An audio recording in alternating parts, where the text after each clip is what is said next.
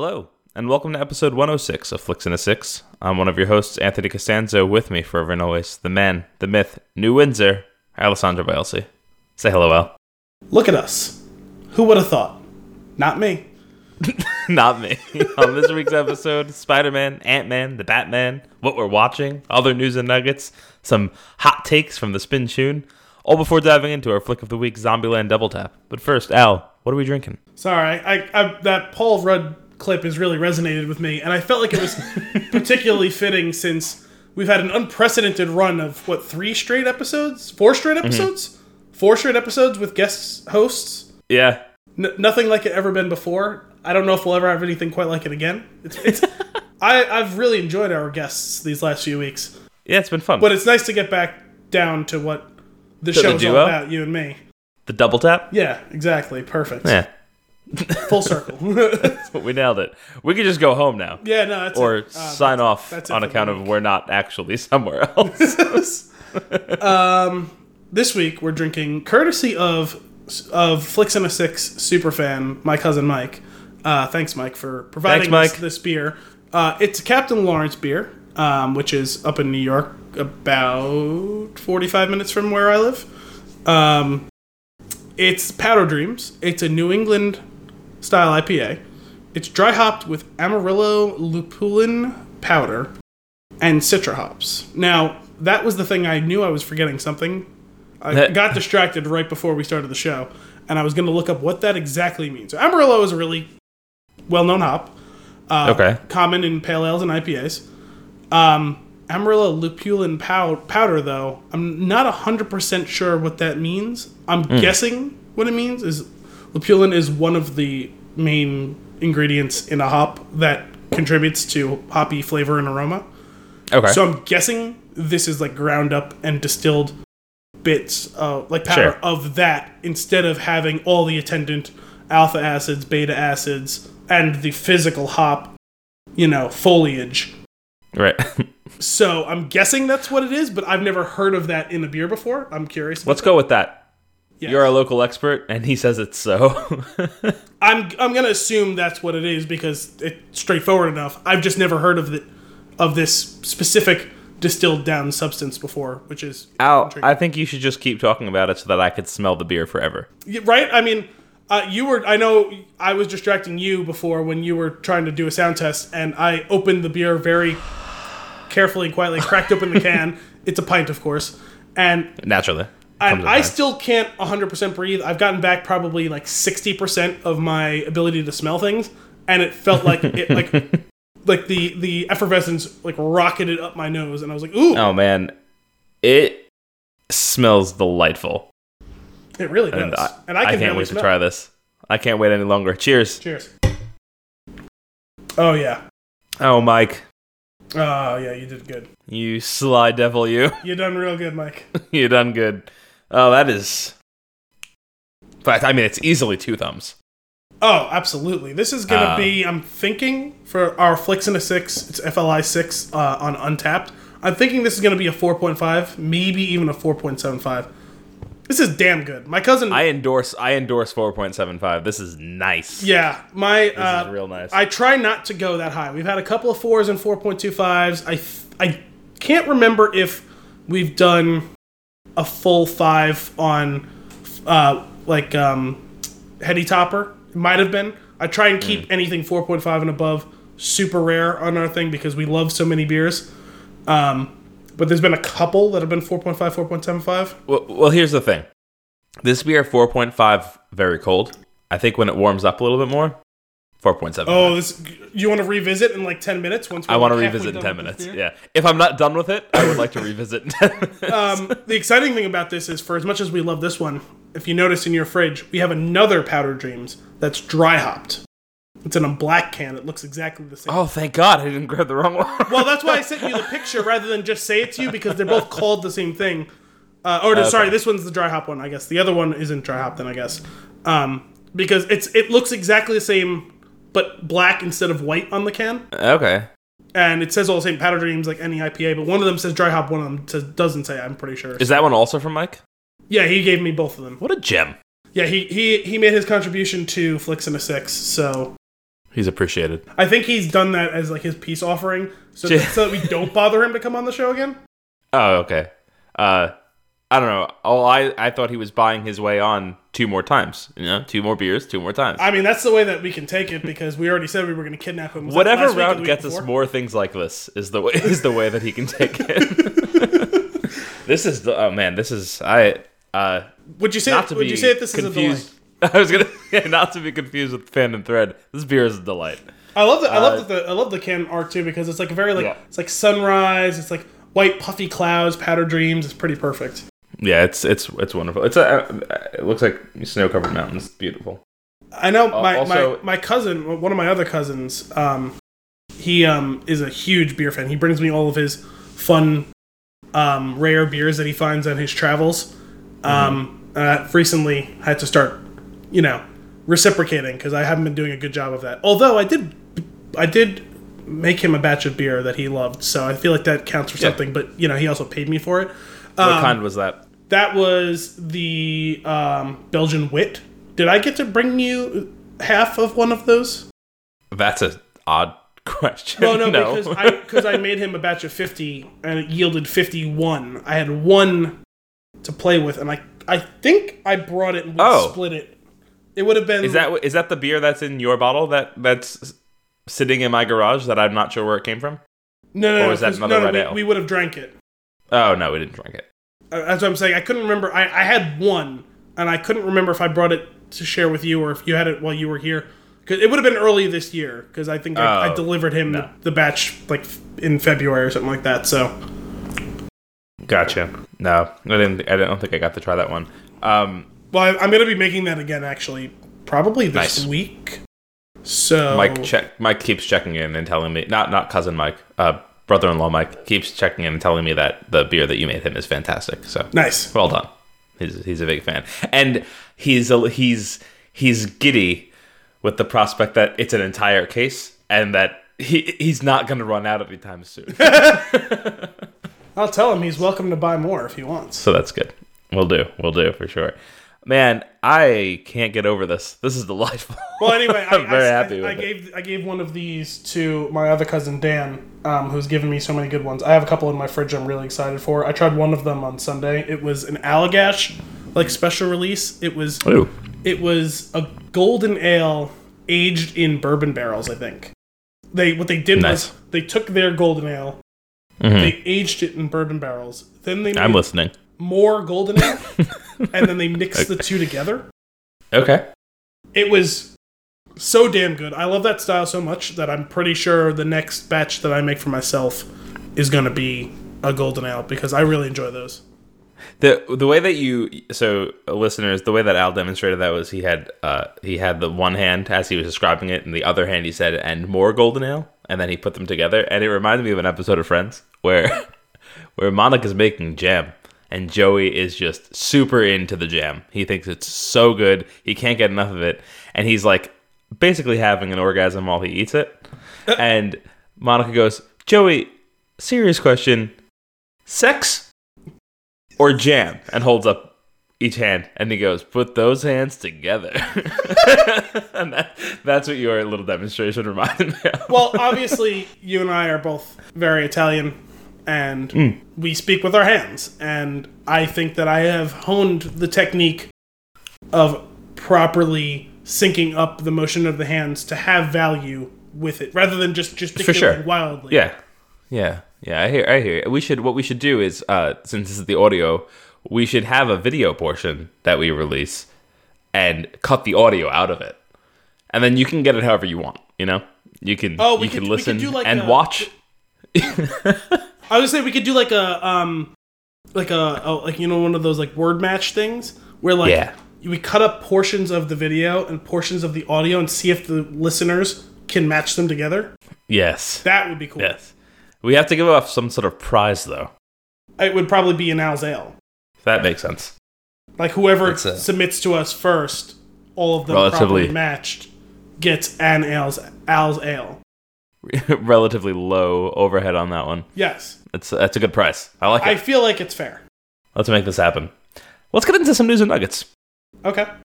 Before we do that, though, I just want to say, it felt right to give a good long section of beer talk, because I feel like in recent weeks, probably because we're kind of cruised right over it. Yeah, we've given it short shrift. I think probably just to incorporate properly our guests. I'm glad that we gave the beer its due. Also, this beer earned its due. You know what I mean?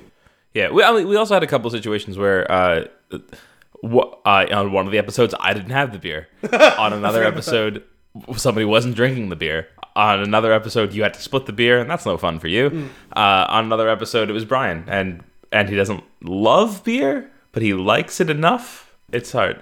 I could spend the rest of my life trying to pin down all of the little idiosyncrasies of Brian, and I'll never succeed. And that's not meant to be a criticism in any way, shape, or form. It's just a fact. He just keeps things interesting. He's a thoroughly unique human being, and I appreciate it. Would you say that he's a wild card? Yeah, he is the Charlie Day wild card. I could totally see him in a bolo tie and a 10-gallon hat jumping out of the back of a van. It's just like, I mean, we write a lot of articles for the Spin Tune. I write the fewest of all of us. That's because I've constantly get hung up I want to do them, and then I get hung up on other things. I have a feeling that the opening is real now as I start to churn some stuff out, so you might be seeing that sooner rather than later. Specifically, Brian, like 2 days ago when you're listening to this first, listeners, because we're recording this on a Tuesday, and Anthony's long-awaited rant on PCs is going to be out Wednesday, and this will hopefully be out Friday, so it'll exist on the Spin Tune site. You should check it out, because I think, as the kind of de facto editor-in-chief of the site, I believe strongly that this is Anthony's strongest work to date. I appreciate that. I very much enjoyed your rant on PCs and why they drive you insane, specifically when you're trying to play games on them. Yeah, it's I got real heated when the situation broke. That I actually needed to take a step back. Otherwise, that would have been a lot of rambling and not coherent. I would have just been anger. It probably would have been in all caps. And I know some of that came through anyway. Yeah. But it would have been worse. No, but I thought you were judicious with it. And what I liked about it was, like, it could have just come off as this absolute screed that, like, is just, like, singeing your face off. And you're like, okay, this isn't actually interesting to read. I thought that you paced it well with, like, kind of rise and fall of your rage and, like, determination to get it right and, like, be patient. It made for a compelling read. You're right. It could have just been all caps, and it would have turned me on. Like, I would have finished the job because it's my job, but I wouldn't have liked it. That's fair. I enjoyed my time I spent with it. Well, I like to hear that. But getting back to why Brian's a wild card, he'll be like, man, I'm having a little bit of a block right now. It's like, it's okay, Brian. You still have like 3 articles on deck, like that haven't been published yet. And then all of a sudden he's like, I wrote 10 more. It's like, what? Yes, I love when I get 5 emails saying Brian submitted drafts to the Spin Tune. And I was like, and it's like 1:15 on like a Tuesday night, and I'm like, Jesus Christ. Well, he sent us that one picture of him writing one laying on the floor in the hallway. Yeah, on hardwood floor. Drinking scotch? Which I would lose. Yeah, I think so. Nice. Some sort of whiskey. And I think I would lose feeling in my hands after about 90 seconds if I wrote in that position, because I'd be like propped up like Sphinx-like. Oh yeah, I can't do that. No, he's an odd bird, but we love that guy. He also has a rant article coming out on Monday. Yeah? Yeah, it's his Fortnite rant on like why he can't get into Fortnite. So if you love or hate Fortnite, check that out. I've been like, I've known about this one sitting in there, but I purposely haven't read it. I'm waiting for it to drop so that I could read it on the site. Actually, this is going to be our best run of... Listen, guys, if you listen to us, whether it's your first time or if you listen to us repeatedly, check out our site. We don't always do great work. It's okay. Oh, hang on. Spintune.com. Yeah, Spintune. Probably helps to mention. That's SPINCHOON.com. That's SPIN tune. Well, I do wonder sometimes because, neither of us is like perfectly elucidates all of our words, like enunciates all of our words. No, that's fair. It's, we do have to spell it occasionally, but if you've never checked out our site before, check it out because we have some really good stuff for our own relative skills, at least, because none of us is professional writers. We've all gotten better since we started. Anthony doesn't always massage his writing muscles as often as he should. I go through horrendous bouts of writer's block, and Brian is just a machine, just firing away from the hip. I love it. It's great. It keeps me on my toes. But I think this may be our best run of things coming out, because Wednesday was your rant PC gaming PCs. And then Thursday is my first ever retro review in our series. Very excited to read that. Did you need me to edit that, or no, it is done. If anyone else touches it again, it may never make it. I've already written, rewritten, edited it, re-edited it. I've not touched it since like Thursday of last week, and I will not touch it again. It's scheduled to publish, so I don't even have to look at it again because I don't want to tweak it anymore. And like I feel like it's achieved its best possible form.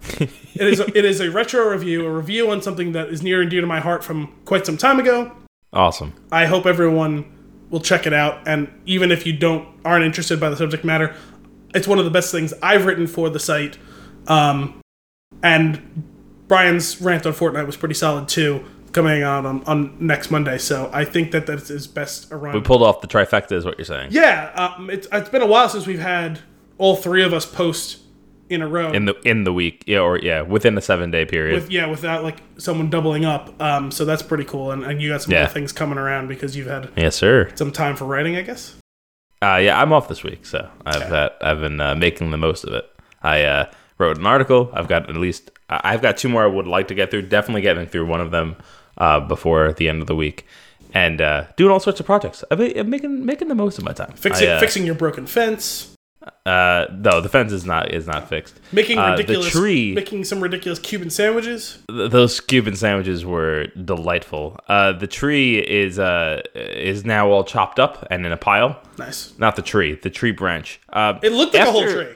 It looked like a whole tree. It probably, like, on its own, it could have been a whole tree. I didn't realize how big it was until I was really up close to it, especially after I cut off all the small branches and then lifted it and went, oh, and realized this would easily kill 3 people if it landed anywhere in their vicinity.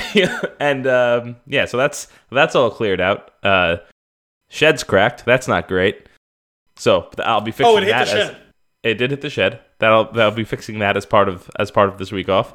I set up the peg boards in my garage. I finally organized all my tools. It's only been 3 years, but now I know where everything is.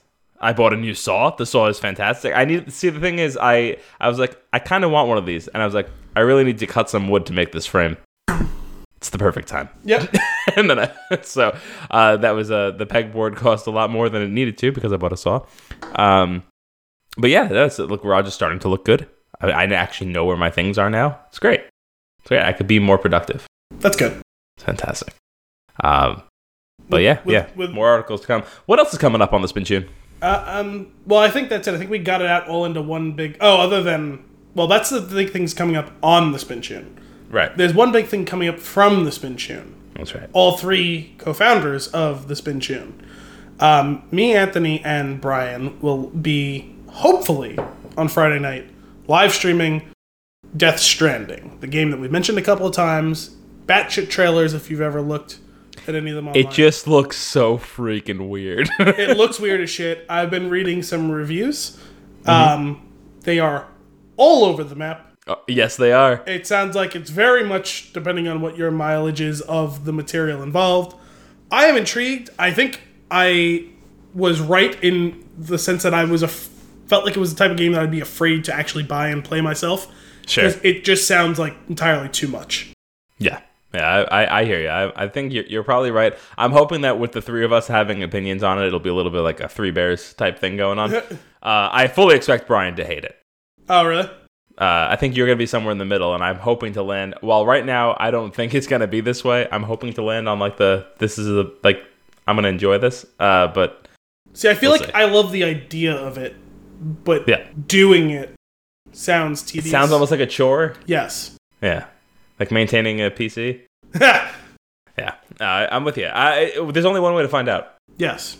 And hopefully we'll do that. So anyway, we're going to stream that hopefully Friday night. I don't know what time yet. If you follow us at The Spin Tune on Twitter, we will be tweeting out a link to the live stream. It's probably going to be bad, but it's probably also going to be funny. So kind of like this show. It'll be alcohol. And just generally our site. Hopefully we'll be full of our steak and our beers. God, I hope so. We have a Twitch account already set up. We've only done one video on it. It was a live stream of the NFL draft between me and Shafe. The Twitch account is, you guessed it, The Spin Tune.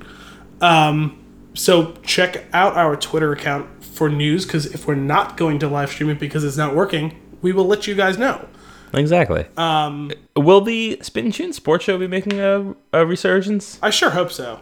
Okay. There's been a lot of things going on in me and Shafe's life for the last 6 months. That's fair. I'm just curious if it's on the radar.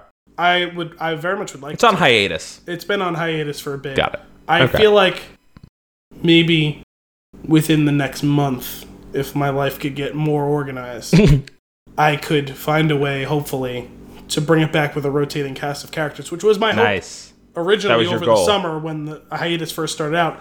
And we kind of started doing that, and then I kept having people drop out on me, so it didn't happen. Because I'm not intrigued by listening to one voice doing a show, whether it be radio or podcast. Yeah. I prefer conversations of 2 or 3 people.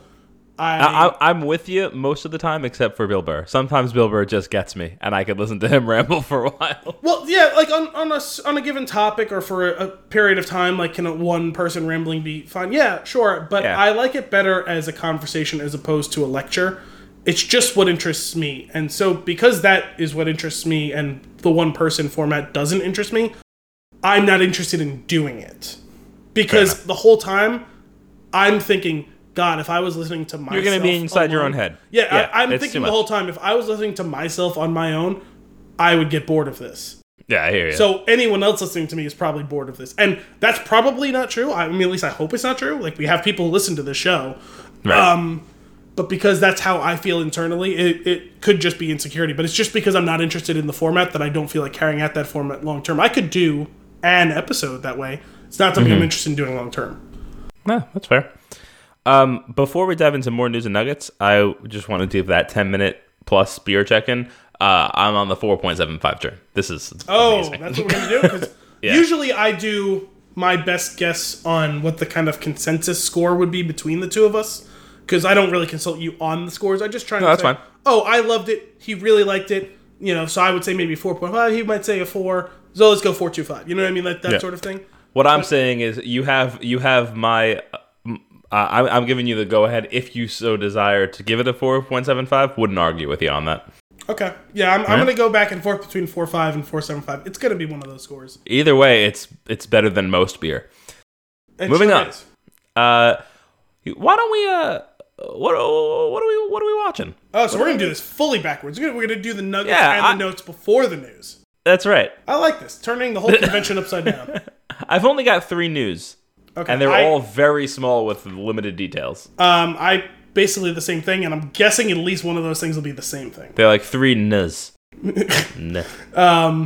Okay, what are we watching? Well, the next thing I am working on writing for the Spin Tune, I will preview very briefly here, is a review of Season 2 of Jack Ryan, or it's now branded as Tom Clancy's Jack Ryan, on Amazon Prime.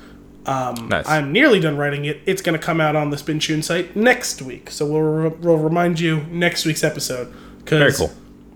For all the love and care that I put into my retro review that's coming out this week, I do not feel not nearly so glowingly about Season 2 of Jack Ryan. Oh, man. The TLDR on this whole subject for me to you is I was really hesitant to watch the first season of the show. Right. Because, as I've mentioned a few times on this show, I'm a huge fan of the Clancy novels. Specifically, the actual run of fully Clancy novels of the Ryanverse, starting with, well, I guess chronologically starting with Red Rabbit. And I'm not loving Ryanverse. I don't know. It's just kind of the colloquial, view as universe, the Ryanverse. It's just kind of the thing. That's fine. Starting chronologically with Red Rabbit. Oh, actually, I guess technically it would be Without Remorse would be the chronological first one. Starting with Without Remorse and going through to The Teeth of the Tiger are the ones that were written by Tom Clancy during Tom Clancy's life alone, following Jack Ryan and then his attendant followers throughout the whole thing, like Ed Marion Foley, John Clark, Domingo Chavez, all of those guys, and eventually Jack Ryan Jr. and the Mancuso his cousins, the Mancuso brothers. Those stories, I love them. And I even enjoyed most of his collaborations and a couple of the posthumous novels that have come out. I haven't read the most recent ones. So I have a lot of reverence for the source material, and I go into it very briefly in the beginning of the review. My feeling on the character being brought to the big and small screen, in which half of the movies do a pretty damn good job, and half of them do a horrendous job. Right. And so I was really hesitant to watch the first season. I finally watched it a few months ago because I knew the second season was coming out, and I kind of hit a lull in other things I was watching. I ended up really liking it. I thought they did as good of a job as you can making that character onto the screen in a modernized version, not doing a recreation of the Cold War era Jack Ryan, doing a 20-teens version of what Jack Ryan would be. I thought John Krasinski did a really good job of playing the character. I really liked the first season. I would say I would give it roughly a 7.5. All right. Solid. And then in the second season, they completely took everything that worked about the first season and threw it in the trash. Oh, no. There was not nearly the Clancy level of attention to detail in the first season, but it was pretty good. And now this is just like a broad, because a large part of my the review that I wrote is just like he would literally be rolling in his grave watching the script for the second season is. Like, I just don't get it. It was like not nearly, again, the level of intrigue and thriller that Clancy's writing was in the first season, but there was a fairly intriguing story with some subtlety and nuance, well-rounded characters, not just the main character Jack, but the secondary characters, even some of the tertiary characters aren't completely one note. You get little bits of well-rounded for the minimal screen time they get, even though they're largely almost plot devices or foils to reveal more about Jack. Sure. It's organic. Like, it doesn't ever feel forced. It's a pretty well-written first show, and it's very well acted. The villain, despite being very obviously a villain, has a full character arc from the beginning. Is he one of those guys that comes on screen, you're like, that guy did it? Well, yes, kind of.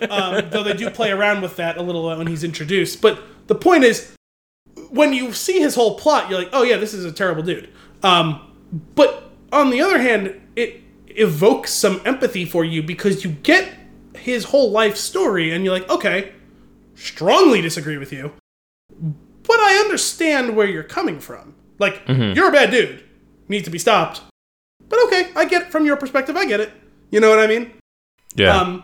None of that in this new season. It's just a generic shoot 'em up for most of this season, and not a well written one. It's now the one plus is they trade in that subtlety and nuance for bigger action set pieces, and they're well choreographed. So that should be a bare minimum requirement if that's what you're going to sell your soul for. Right. But it's just so generic. And that's ultimately, on top of that, they kind of ruined both.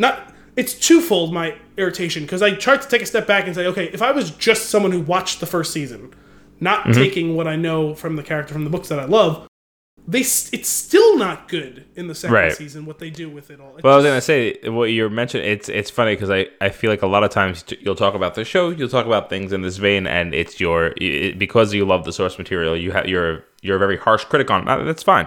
But the things that you're saying immediately up front that are bad it just sounds like it's just bad TV. It is. So that sucks. So it wasn't a terrible season. I was interested enough in it, but it's just fine. It's average. I would say a 5.5, 6 for the second season. I feel like it just feels like that Amazon Prime's TV or their Prime originals and stuff. It's just there. I love. There's a show on there that I love. I love The Marvelous Mrs. Maisel, but I almost completely forget about that service and that I have it for very long stretches of time. Oh yeah, I haven't watched anything on it in months before I started watching the Jack Ryan show. That's funny. I for whatever reason, most of the stuff just doesn't interest me. There's been a couple of things where I'm like, maybe I'll check that out, and then I don't. And there's been a couple of things where I'm like, I'm not going to I'm actively not going to check that out. I want to hear from the Amazon Prime super fans. There's definitely a contingent of folks that just devour everything there is on Prime. I have to imagine there's people who, when The Man in the High Castle first came out, just loved it. And I've heard good things about the show. I haven't got into it, mostly because like when it first came out, the first couple of seasons happened, I didn't have the service yet. Right. So it's one of those things where like I'm like, oh, I might check that out. And I think the final season is coming out. When it's all said and done, I think maybe I will if I have a gap in my... Yeah, I've talked about before. Like I have a weird way, like rise and fall of like, my list of things to watch. It's something that I could see myself finally tackling sometime in the next 6 months. Right. So I'm sure there's someone who got hooked on that when it first came out, and thus have been, oh wow, I really like the show. But there's a lot of shows though. Like there's a lot of stuff. It's funny because I always think that there's like 5 shows on that service. Yeah. Like it's Jack Ryan, it's Man in the High Castle, it's Marvelous Miss Maisel, it's Fleabag, and like that's it. Yeah, like the 4 things that are advertised, but then there's like the whole slew of other things that are under there that it's just like, oh, right. I'd be curious if it's one of the things. I feel like you started naming them, like if you read off a list, if I would be like, oh yeah, or if I'd be like, sorry, what?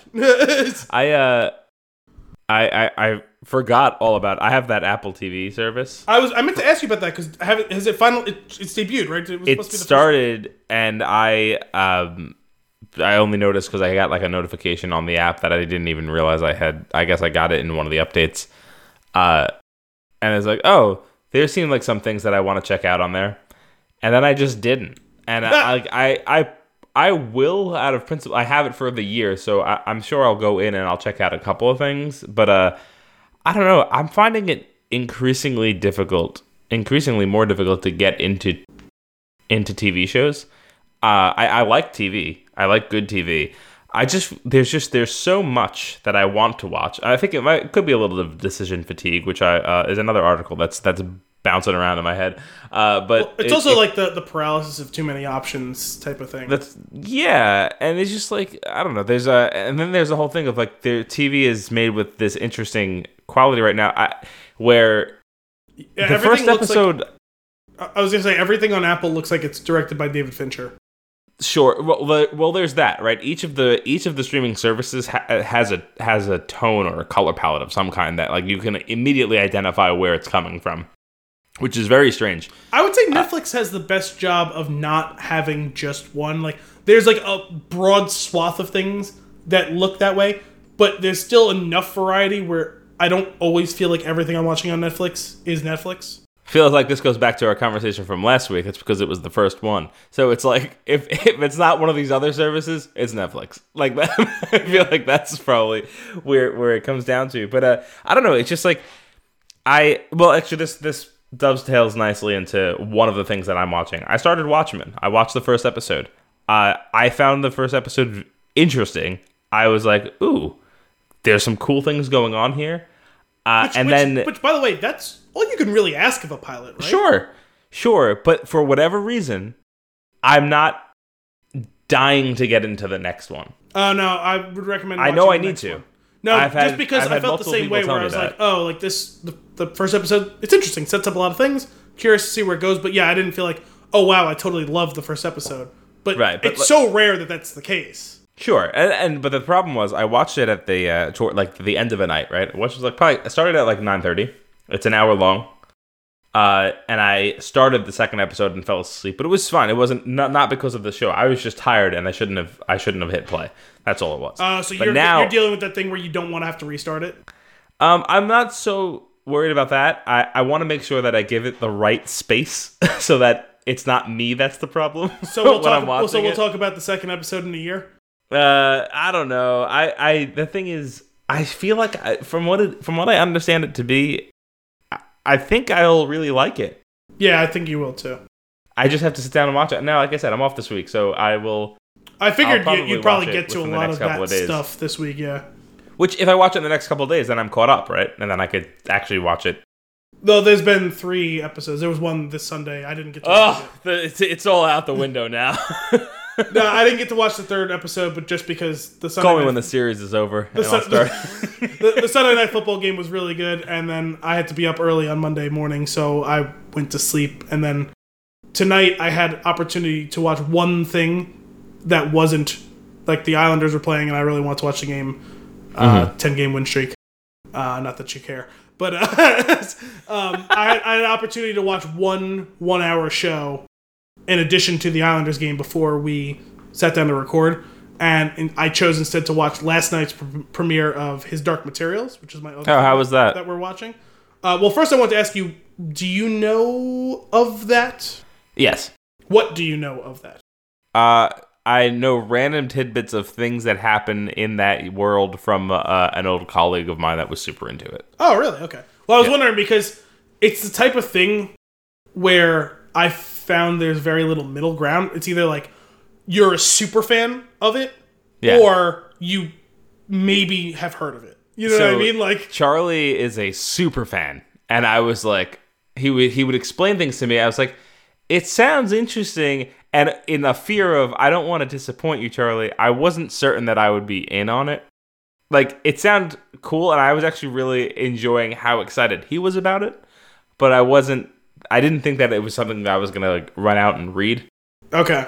And then when I saw the trailers, I was like, "What's going on in this crazy world?" Like this is what I thought he was saying, and I was like, "Oh, he wasn't exaggerating. Like this is just like it. Like it seems wacky." Okay. So for those of you who don't know, and I guess I'll just kind of assume you know almost nothing of it, other than that you've heard of it. Damn it! You caught me right as I was about to get into Shrine. His Dark Materials is a trilogy of books. The first book, I think, was originally known as Northern Lights, but I've always known it as The Golden Compass, which was the name of the movie that they made in, I want to say 2007, which was bad. Unfortunately bad, but also predictably bad because it's a fairly dense tome. Like, it's longer than the shorter Harry Potter books, but not as long as the longest ones. And if you're gonna debut something like this, which requires a fair amount of subtlety, which is interesting for what's basically a young adult novel, it's fairly mature in its... I mean, it's very mature in some of the subject matter it tackles. So it's kind of weirdly like... I would say it's not aimed at like 12-year-olds, which is about where I was when I read it. More so, it's aimed at like 16-year-olds and up type of thing. Okay. Would be my interpretation of it. So the funny thing about the movie was it was bad. They interpreted a lot of it well. But funny thing about the movie was it was bad? Well, no, but what I'm going to say is it's so weird that the movie was so bad because the casting is almost pitch perfect across the board. Oh. Daniel Craig was an inspired choice to play Lord Asriel. Nicole Kidman was also an incredibly strong casting for Miss Coulter. And Sam Elliott is a literally perfect casting of Lee Scoresby. The girl who played Lyra, I don't remember her name now. She did a perfectly fine job. It's really tough to cast young, like, girl or guy. It's really tough to cast someone who's supposed to carry most of a movie at 12 years old. I thought she was just fine. But those are three of the main characters I mentioned were cast like almost pitch perfectly, and Ian McKellen as the voice of Eirik Bjornsson was also really good, but it's just because he's really good at being like a commanding, intimidating presence. Sure. And it's just voice acting, so he can do that in spades. So I was excited when I saw the movie because each of those actors and actresses, I was like, oh, you're totally fucking nailing this casting. I'm super excited for this movie. And then the movie itself wasn't very good because they had to cut corners. And so I was excited for the show because it's 8 or 10 episodes, I think, which gives it the time to give you the whole story of that book. It's something that I may have mentioned on the show in the past, but I think I have. I'm super excited that they're doing more shows of books instead of movies as books because it's absolutely the better format for it. For something, you could make a 200-page novel into a movie. It's really tough to make a 600-page novel into a movie. Sure. And to give it the care that it deserves. Only the first episode was last night, so, it's a lot of setup. So far, I liked it. I didn't love it. It's not uncommon for the first thing. It's also... No. It starts off with giving you a lot of threads to pull on, but not a lot of substance yet because it wants to hide some of the big reveals that are to come. And actually, it's weird. I read the first 2 books of that series probably twice each, and I only read the final one time. I think I still have the first 2 books somewhere. I never owned the third one. And I really like the section from halfway through the first one to like 3/4 of the way through the second one.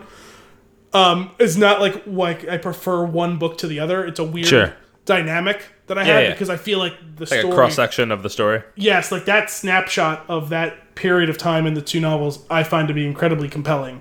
Okay. And it was an important book for me in my formative years. I read them when I was 12, 13 years old. I actually got the first one. I think Uncle John gave it to me as like a Christmas gift. What are the titles of the books? So the first one is known as either Northern Lights or The Golden Compass. Why is it it had 2 separate titles of I'm not sure if it was a country thing because if you look at Harry Potter, the first one in the UK, which the Philosopher's Stone is known as the Philosopher's Stone instead of the Sorcerer's Stone. The Northern Lights are a very important thing in the first book, but so is the item that is colloquially referred to in the book as the Golden Compass. Okay. So that's why they're used. I don't know what the story behind why they were changed or if it's a regional thing or whatever. I'm not entirely sure, but it's known as either of those things. The second one is the Subtle Knife, and then the third one is the Amber Spyglass. Okay. And each of those items is featured heavily in each of the 3 books, though by the third one, all 3 of them play very important roles.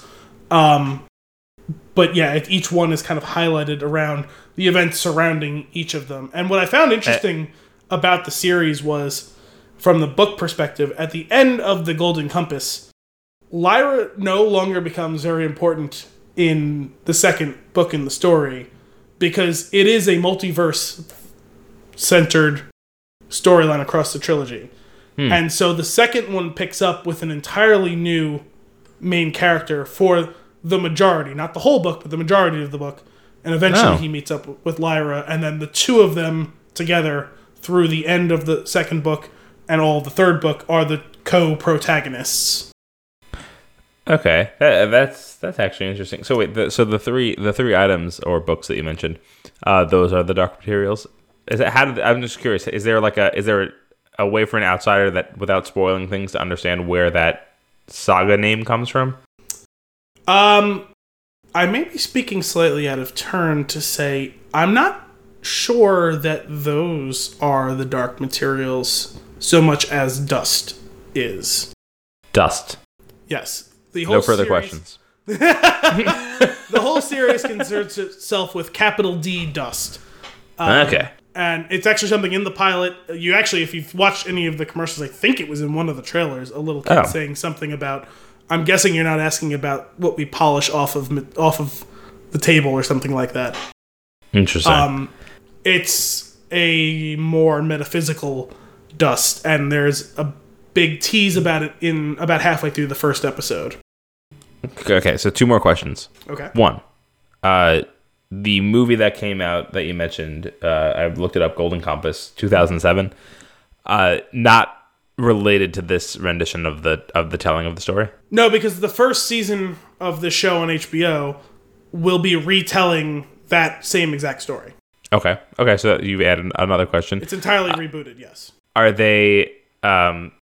is the intention to do 3 seasons? I would assume so, based on the pacing of the first episode. They certainly can't fit all 3 episodes into one season. And finally, did that movie tank? I know that it was largely critically panned because it was, and taking off the fan hat and putting on the critic hat. It's a bad movie as a movie. Sure. It's just a worse interpretation. Okay, I gotcha. I was just curious. So I imagine the original plan was to franchise and make the rest of them, but I would assume so because the end of that book. Well, the weird thing is that book doesn't actually, or that movie doesn't actually even end at the 100% end point. It ends. Oh, interesting. Like 94% of the way. So strange. Yeah. That actually, I was really, really angry at that when the movie was over. That's ridiculous. Like, what the fuck? So either way, you're gonna stick with this for now. Yeah, I'm intrigued. Although I will say, across the board, well, no, what's her name? Daphne Keane is the one playing Lyra in this, and obviously I like her. I thought she was really good in Logan. I think she's a very good casting for Lyra so far. Nice. I am not as impressed so far with their casting of Lord Asriel and Miss Coulter. That was true of when I heard of the casting. I didn't hate James McAvoy as a casting, mostly just because I really like him. Okay. But he does not so far stand up to... For one thing, he's already expressed a fair amount of empathy in the first episode, and that is just not who Lord Asriel is. He is incredibly cold, and that was why Daniel Craig was so good as him. And I am slightly underwhelmed by the casting of Miss Coulter as well. Nicole Kidman was almost pitch perfect, except with the exception of her having blonde hair and supposing to have black hair, but that's a really, really minor flaw in the character. Who's playing the character? I think her name is Ruth. Oh, Ruth Wilson. I'm not familiar with her. Yeah, she was in The Affair. Actually, Kim just finished watching that series today. Oh, I never watched that. That's the one with what's his name from The Wire, right? Yes. I'm from the way she's playing the character so far, and admittedly she doesn't show up until almost the third act of the episode, so we haven't got much time with her yet. I'm a little intrigued with her take on the character, but overall I don't know that she fits the whole aesthetic of the character. Okay. But that's probably, I'm guessing, like I said, I'm already intrigued with the way she's doing it, so I feel like that will probably just become one of those things where I'm like, maybe missed opportunity, but I don't hate it, you know what I mean? Mm-hmm. I will say that as much as I like Lin-Manuel Miranda, he is not at all a good casting for his role as Lee Scoresby. Just not at all. That's a shame. He's supposed to be like a quiet badass from Texas. And like a big strapping dude, and like Lin-Manuel Miranda is none of those things. Are they trying to make him that thing, or are they changing the character? I'll just tell you this: the character is literally like old school like prospector / explorer. Like, no, I'm saying like, are they treating the character as the character that you're saying? Or well, I don't know, because changing it up. He won't show up until halfway or so through the first season. Oh, okay. Big important character. Just one that shows up late in the game. Gotcha. But a beloved character. And Sam Elliott was, maybe slightly too old, but like in the way that Liam Neeson can kick ass and Taken, like, was a perfect casting for the role. Voice, presence, and can handle enough of an action sequence, especially in something CGI driven. Like, he was really, really inspired casting. Lin-Manuel Miranda is not. Gotcha. Despite my own enjoyment of him in general, he just isn't a fit for that character. So it is what it is. I'm not gonna like hate it. I'm gonna try and give him his due. It's just not a fit. Sure. Oh, fair enough. What else are you watching? Anything more for that list? No, that's really it. I've just something I just finished watching. I'm watching Watchmen, but we already talked about that, and we had your perspective on it, which is interesting. I wanted to mention that I just started watching this, and just to see I didn't know if you were familiar with the material, if it was something you had read or were interested in or not. So yeah. So jumping on, I mentioned it last week, I think, or 2 weeks ago, The Politician. I finished that and thought it was really, I really enjoyed it. I kind of knew what the show was going to be like going in. I think if you're not familiar with how it's going to be laid out, it's a very strange show, but I think it's really well done, and I think the acting is awesome. I liked the casting a lot. We love in this house. We love Ben Platt, so that's part of it.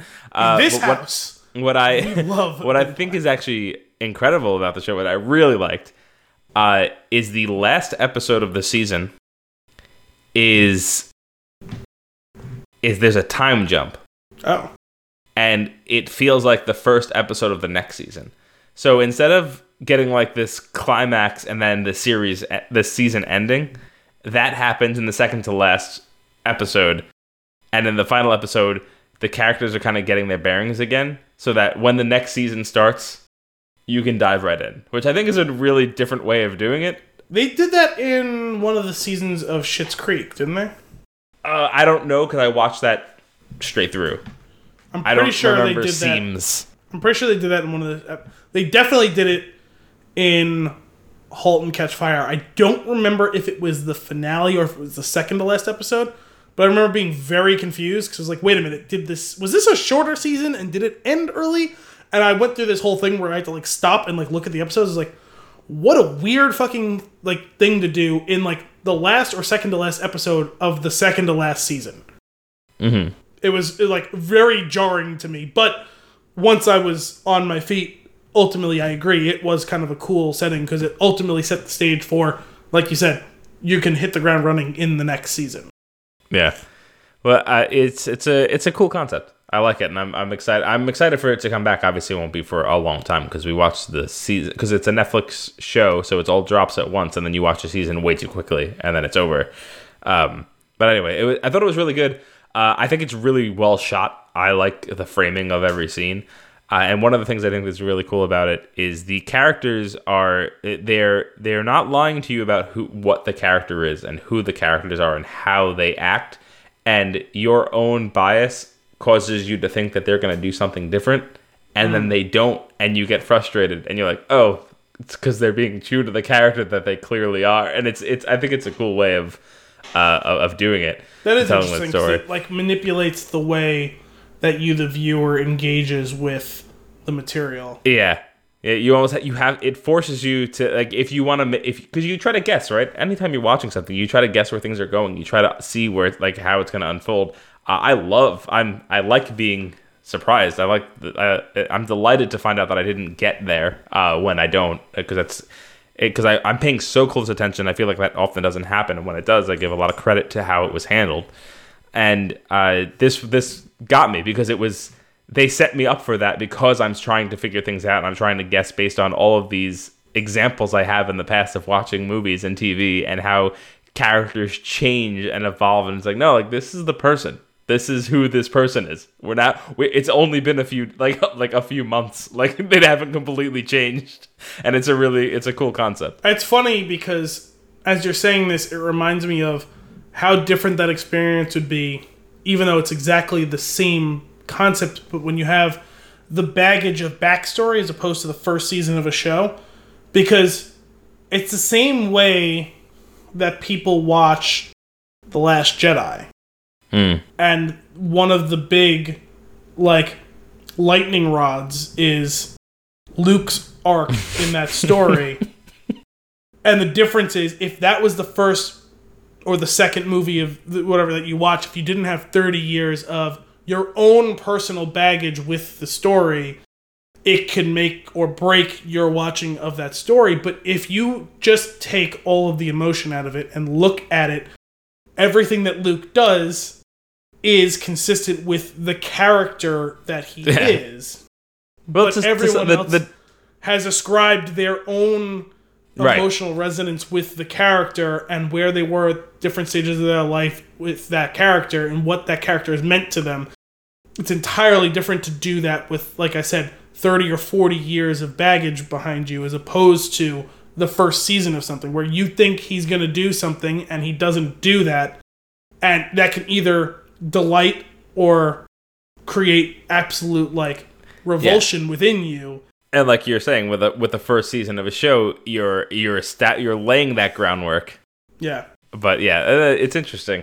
But the TLDR of that is that conversation that I had so early on when The Last Jedi came out of, I don't like how they made Luke to be a little bitch. And I said, counterpoint, Luke was always a little bitch. Yes, and that's what I'm saying. Like, it's if you strip down your own feelings and interpretation of the character and you just look at the facts, that's who he always was. Yep. Yeah.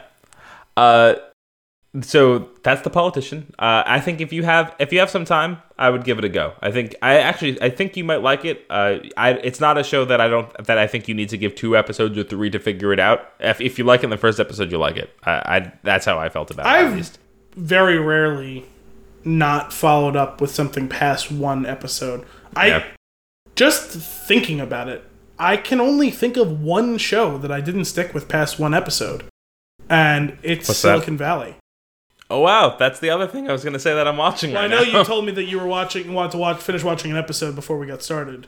Yeah, so that's the final thing on my list. Oh, actually, no, it's not. That's a lie. That's the third thing on my list. Is Silicon Valley. I thought so. This is a silly thing with an HBO show. It went on a break at one point, and then came back and did the last like 3 episodes of the previous season. What? I don't know how long it broke. Whether it was like 2 or 3 weeks, whatever it was. There was a lapse in time between like one episode and then the rest of the episodes. That's usually a Netflix or cable, or not Netflix. That's usually a cable or network thing. It could have been a holiday. It could have been some. I don't know what it was, but basically, there may be occasionally like a 1 week hiatus. That's weird. Yeah, I don't know how long it was, but what happened was I had thought about it a few months ago. I was like, what happened at the end of the last season of that show? Because we were like, it came up in conversation, and I couldn't remember, and I was like, did we finish it? I think we finished it. And then I saw advertisements that the 6th season was starting, I think it was 2 weeks ago. And I was like, oh, cool. I'm excited to get back in. It's the final season. I think the show's kind of run its course. It'll be good to see it kind of to finish out. And then I went to go watch it. And it was like episode whatever of season 5 was like the next one on the list. And I was like, huh. I guess I didn't finish it. And I went back. We were missing 3 episodes of the end of the season. That happened to me with a show a while back. I don't remember even what it was now, but I thought I finished watching a season or something, and it was because like the last episode or 2 didn't record right on my DVR. So when the new season was coming out, I watched the first episode. I was like, "Wait, what the fuck is going on?" And then I went back to like just see like, did I just completely forget? And I was like, oh my god, I missed the last 2 fucking episodes of the last season. And I had to go track them down before I could watch any more of the new season. Yeah, that's silly. I will say, though, that 5th season finished out strong. And I enjoyed the first couple episodes of the 6th so far. And I'm like I said, glad to see it coming to an end. But I know you're not a fan of the show. I will say that the show has conceived one of the greatest television characters ever. Oh yeah, and I feel like it would be worth you sitting through it just for this for getting up to this scene in season 5. I'm going to lay the groundwork for you. There's this tall, lanky character named Jared, and Jared is that guy from The League, the guy who was the worst. Was he in The League? I can't remember his name, but he was the one that Kevin and Pete hate. All of them hate so much, except for Andre. Andre's the only one who gets along with him, and he's just so mopey all the time. Let me look up The League real quick and see if I see him on the list. He was a reoccurring character? Yeah, like he was in probably 5 episodes over a couple of seasons. I can't remember his name because like he had like Lane? Yes, Lane. Yes, it is him. Yeah, I figured that was okay. Who so you were talking about. Basically, he plays. Hated him so much in The League. I can't believe you don't remember him because everyone always like if you mention Lane, they're like, oh. I would have to rewatch it. I loved that show. I know. That's why I figured you would. And you watched it not that long ago. Yeah. So anyway, he plays the right hand to the guy that eventually becomes the CEO of Pied Piper, which is the company that at the end, like towards the end. I'm somewhat vaguely familiar with some of the bits of that show. So, I know you're talking about. He's the right hand man of like. He's like a yes man. He's always there for him. He's very timid. He does everything. He's basically gets trampled on all of the time and just takes it. Doesn't say a word. That's that role that guy basically always plays because he played the same role in Veep too. But he starts to turn in the 5th season where he starts to get a little nutty. Like I saw some trailer from the new season. He's like flipping out. So there's a scene and slight spoilers. Skip ahead like 40 seconds if you don't want to, or a minute or whatever if you don't want to hear this. It's really not that big of a deal, but I think Al would appreciate it. There's a scene in the 5th season where he's in the car with Dinesh and they're trying to find someone and they're driving and they pull up to this. They're at this festival. They pull up to this one guy. And they ask him a question for the directions. He gives him some snarky response and he just now, mind you, he hasn't done anything crazy like super crazy to this point. He leans over and he goes, "Do you want to die today, motherfucker?" He's just completely out of character, but so much what we've been working towards for 5 seasons that it lands so well. And I very rarely rewind a scene just so that I could laugh at it out loud again. This was one of those times. I love those moments. He is hysterical. He snapped again in the previous episode that I watched this evening, and he's just a blast. He's such a great character. Anyway, I could see the show not being for you. That's fine. The weird thing is, I was actually excited for that show, and I watched the first episode, and I don't know. Like, the thing is, I was like, that didn't really do it for me. But I was totally planning on watching the next episode, and I was busy and didn't watch it, and then like all of a sudden like 3 or 4 episodes piled up on my DVR, and I was just like, fuck it, I'm not watching this. So many times on that show things end on a bummer note too, so like that also might not be your bag if you get to that point. That was kind of a little bit of it, but no, the thing is, he's just too awkward. Okay, that's fair. You had a similar gripe with The Office, right? Like just the awkward feeling, like you just can't get past that. Some of it, yes. The thing is, I actually can't really fully describe why The Office doesn't work for me, because it has, like I said, I've watched a whole bunch of scenes, I've seen a whole bunch of whole episodes, I've been entertained, just had zero desire to watch more of it. You know what I mean? Like it's the type of thing that like if you're sitting down and someone puts it on and watch it, I'll watch it. I will never put it on. You know what I mean? Yeah. With Silicon Valley, it didn't, like, and I don't mind, like, my tolerance can vary. I don't mind cringe humor, like, or you mean specifically, like, not like gross out, like, vulgarity type stuff, like, just like, oh, like, this is so awkward, like, I don't mind a bit of that, like, I love Always Sunny, and they traffic in that insane amount, but it balances it out with enough laugh out loud funny that I can get through it. Mm-hmm. I didn't get the laugh out loud funny, and it was just the cringe. Yeah, I gotcha. And there were so many scenes, and I'm sure, I mean, especially with comedies, it takes a while to iron out all the kinks. I'm sure they ironed it out and have a better flow to it, but I felt like that half-hour premiere felt like it was 2 hours long. Like I just that's not a good. That could ruin the experience. One of the things I like about the show is that it's short. It's 30 minutes. It's easy to digest. It's very fun. Like it's entertaining to me. I think one of the things specifically where I probably would not have felt that way going in, where I could see the things that you're talking about, and I think I understand where you're coming from. I think what gets me through it is they hit so many things on that show that are so true. Well, yeah, I mean, for you being very industry specific, I could see why you'd be drawn to it, or alternatively, completely repulsed by it, maybe. Well, no, that's what I love. Like something so disgusting will happen in the show, and it'll crack me up because I've seen it. Yeah. No, it was a show that I really wanted to like. It wasn't something that someone like dragged me to watch. I was like, oh, that looks interesting. That looks funny. And I turned on the first episode, and I just didn't care. All right, so that was the third item on my list. Here's the fourth. Now, I want to go. The last suggestion was Schitt's Creek. It sounds like that was a hit. I want to go 2 for 2 here. Have you watched the show I'm Sorry?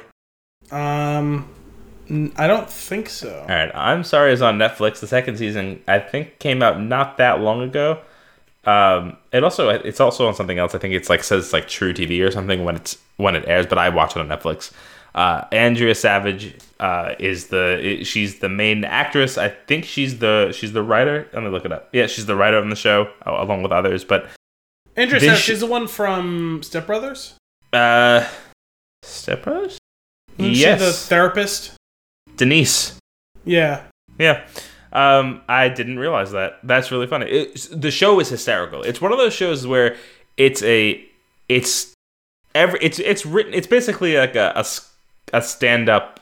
I feel like a stand-up set turned into a show. Okay. In a lot of ways, but it works, and the characters are really funny, and their jokes are. I could see maybe feeling that it's a bit forced in certain situations because it's like so well written. Like the jokes are so like perfectly timed that way. Like it almost feels unnatural, but they're hysterical. A lot of characters from The League appear in here. A lot. Here and there. And actually, did she do a stint on The League? I'm not sure. She might have. I don't know why I can't remember. She was on Veep. Who was she? Was she Laura? Yeah. I completely forgot that's her because she plays. Well, the whole thing is that the reason I pronounced it weird is like it's Laura, but she pronounced it Laura because the whole joke on the show was that she was like trying to like pander to the Hispanic vote, but that like she ultimately wasn't like very Hispanic. Like she was basically just a quote unquote normal white person or whatever. But she would always play up the Latin roots to get the vote, and she ultimately ends up winning the presidency in the season that she's running in. Even though like everyone keeps like counting her out of like the whole thing and like not taking her seriously, and ultimately she ends up winning. I completely forgot that that's her. She's also Gail in the league. Yeah, I figured she did a run in the league. I can't remember who Gail was though. Man, I'll tell you, just watch one episode. This one I think will hook you. You either if you're into it, you'll be into it from the first episode. It's very funny. I might check that out. I like her for the little bits of stuff that I've seen. I wouldn't have thought of. I didn't realize that she was a writer. Did she create the show? Yes, I believe so. It's funny because like, she has an armchair expert episode. As you're talking about this, it's been several months since I've listened to any armchair. As you're talking about this sounds familiar, but I don't know if it's just because like I want it to sound familiar. But you might have seen advertisements. That's what I'm saying, but like it's not like jumping to mind. But I'm vaguely curious. I might check that out because I just finished Jack Ryan, and I have like 2 episodes left of the first half, the final season of BoJack Horseman. So I guess I have. It's weird. I finally have like I went months without really having a show that was running, and now I have my Wednesday South Park and Always Sunny, and now my Sunday Monday HBO Watchmen and his Dark Materials for the next couple months. So yeah. Well, I'll say it's a relatively low investment. They're short episodes. It's 2 seasons, and I think they're each 10 episodes. So it's really they go by so quick. And see, my Saturday night work is always college football time during the fall, but my Friday night work is usually when I do streaming stuff. So okay, all right, we'll get some time there. One of the things that I recognized when we were finishing up the season the other night, you know how in like a sitcom there's like a laugh track, and they play it over each joke. I feel like the jokes are so perfect and so funny that you are actually like you don't need it. You are the laugh track. Like I'm constantly bursting out laughing at the show, and it's like it almost feels like it could be canned laughter because I'm a little. Oh wait, so there isn't actually canned laughter? There isn't. Okay, good because you know that's yeah. So that's why I'm actually curious how you would feel about this because I feel like you're going to be able to notice like it could have been placed there, but it's so funny on its own. So what do they still do? Like the thing where they pause for the laugh track, but it's not actually there? Or? No, there's no pause. You'll watch the show, and I think you'll understand what I'm saying. Okay, I'm down to try that too. I'm interested to hear you check back. But yeah, that's what I just finished that up. So those are my 4. It's funny you said, "Oh, I want to go 2 for 2." Like somehow after all this time, you've only given me 1 show to watch. Yeah. Although I guess our shared thing is more movies in that sense. Like, oh, we watch this movie, watch that movie, or whatever. Yeah. But like. At the end of the day, I'm movies over TV all day long. I've lobbed up like so many TV shows for you to watch, and I know you've watched some of them, and your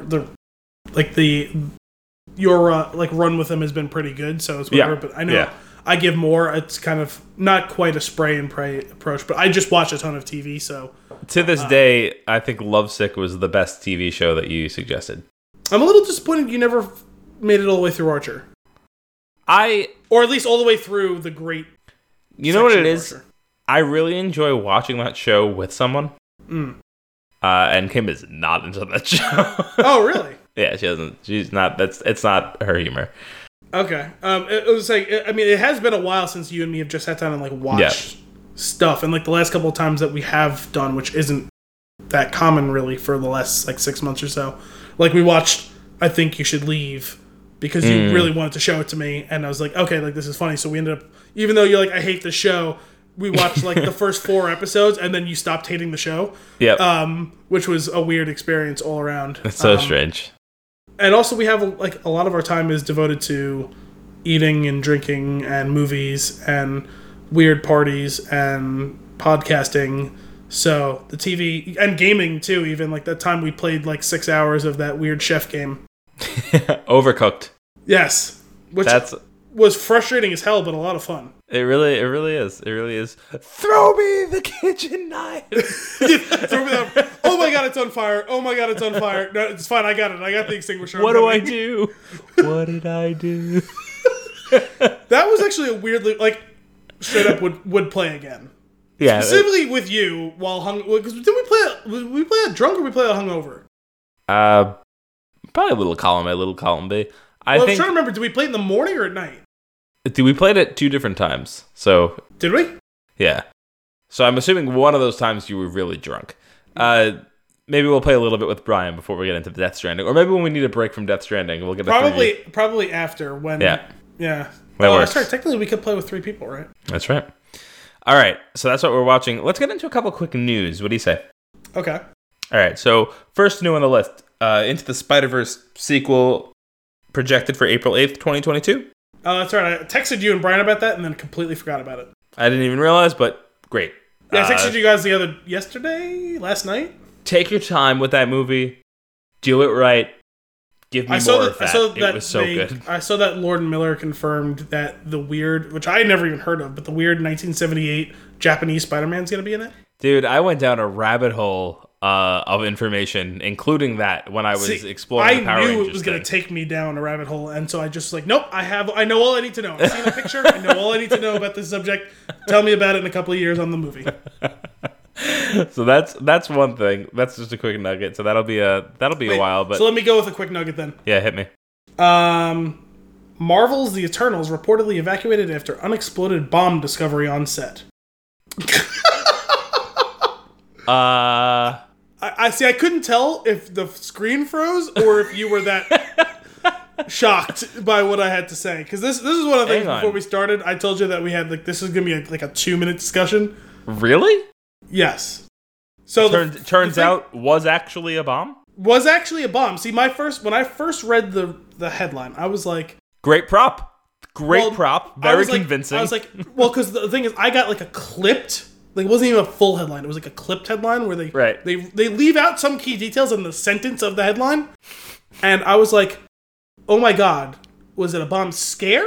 Did they find an actual bomb? Oh my God. And then as soon as I started reading the thing, I was like, okay, I totally know where the story is going. Kind of hilarious instead of terrifying. So I'm going to very quickly do a reading. The cast and crew of Marvel's The Eternals were reportedly forced to halt production after an unexploded bomb was discovered close to their shooting location on the Canary Island of Fuerteventura. The Sun reports that Angelina Jolie and Richard Madden, who star as Thana and Ikaris in the film, were amongst those hauled away from set as bomb disposal experts were called in to disarm the device, thought to be a remnant armament from a Nazi base. Oh. Now the story makes more sense. Okay. Sensationalist headline, borderline clickbait, but you know what? It was the quick story I needed at that time. Yeah, I'm like annoyed, but then also go, all right. This is just ridiculous enough of a story that I'll allow it. Because you know what? Everyone does need to hear how ridiculous this is. I feel like at the end of it, like the person reporting just like gives like a really wide smile. And it's like, I'm not lying. There was legitimately a bomb that they needed to take care of. An unexploded bomb. The outlet notes that the cast and crew were relocated to a secure spot on the island, a safe distance away from the site, as the professionals swooped in to remove the bomb from the suspected location of the once occupied army camp, allegedly used by the Nazis during World War II. Where was this? Terrifying. It was on the Canary Island. Oh no! What's this article from? Oh, this is on IGN. Oh. It was obviously terrifying. The bomb could have been there for decades untouched, but who knows what might have happened if it was disturbed. Some of the biggest stars in the world were on set, and nobody was taking any chances. Fortunately, experts dealt with it. That's insane. Could you imagine reading a news story? Angelina Jolie and Richard Madden die in horrific explosion, bomb from Nazis in World War II. Right. Yeah, like the phrasing of that would have had to be handled very carefully. It reminds me of the whole situation in Hot Fuzz when they find the unexploded sea mine on the farm in Hot Fuzz. It reminds me of opening the chest in the closet at my bachelor party.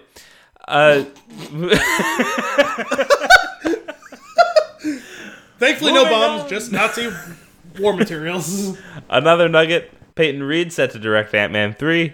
Probably comes as no surprise. He did the first 2. Did them very well, I might add. So looking forward to that. And this one, I'm really hoping that you're not aware of this because I feel like, are you excited for the Batman? Oh, I said one of our notes was going to be the same. Yeah. Mine is the Batman news, yes. This is it. All right, so Andy Serkis in talks to play Alfred in the Batman. Awesome. Sign me up. Well, as awesome as it is, just because I love Andy Serkis, he what fits a the part. weird casting. Well, the thing is, we've both seen The Prestige, so he can do Butler, but can he do Alfred? Oh, he can do Alfred. He can do... He's a talented actor, so yes, he probably can do Alfred. It's just not what I picture. What it comes down to is I just don't think he's old enough, okay? Well, this is going to be the younger side of the Bat. Listen, I was raised on the Peter Gow and the Michael Caine. I'm used to having an old octogenarian Alfred. I'm not used to having a 55, 60-year-old Alfred. I think that they handle Alfred really well in Gotham, and I think that this would be like a more enhanced version of that Alfred, which is great. I don't know. I mean, listen, again, love Andy Serkis. I like my Alfred old, okay? What if it's actually... I like my Alfred old. Mocap Andy Serkis, and it's just the animated Alfred. Even Jeremy Irons is 70 years old. No, like Who Framed Roger Rabbit, animated Alfred. At this point, though, you mentioned Who Framed Roger Rabbit, and I'm just thinking Christopher Lloyd would be a better Alfred. That's what I'm saying, okay? I need my Alfred old. Oh, man. That would be fun. That's it for news and nuggets. Could you imagine like a madcap like Christopher Lloyd as Alfred? You know what I mean? Yes, 100%. I could imagine that. Wait, we're not done talking about news. What do you got? Specifically, we're not done talking about the Batman news. Oh, because after that story came out, there was an addendum made to it. Ah, crap. Colin Farrell is in talks for the Penguin. I guess I'll have to see it to believe it. I like Colin Farrell. I think he's a really good actor. I think it's weird that he hasn't been anything of substance in the last decade, with the exception of his brief turn in the first Fantastic Beasts. I totally drew a blank on what that movie was called. Oh, yeah. Probably was in that. Yeah, he's fine. I think he's a good... Now, I think he's a dick, and it's probably why he doesn't get a ton of work. He's a good actor, though. Mm-hmm. When you hear his name, what's the first role that pops into your mind? It depends on my mood, because it's one of In Bruges, SWAT, or Scrubs. Okay, so not Daredevil.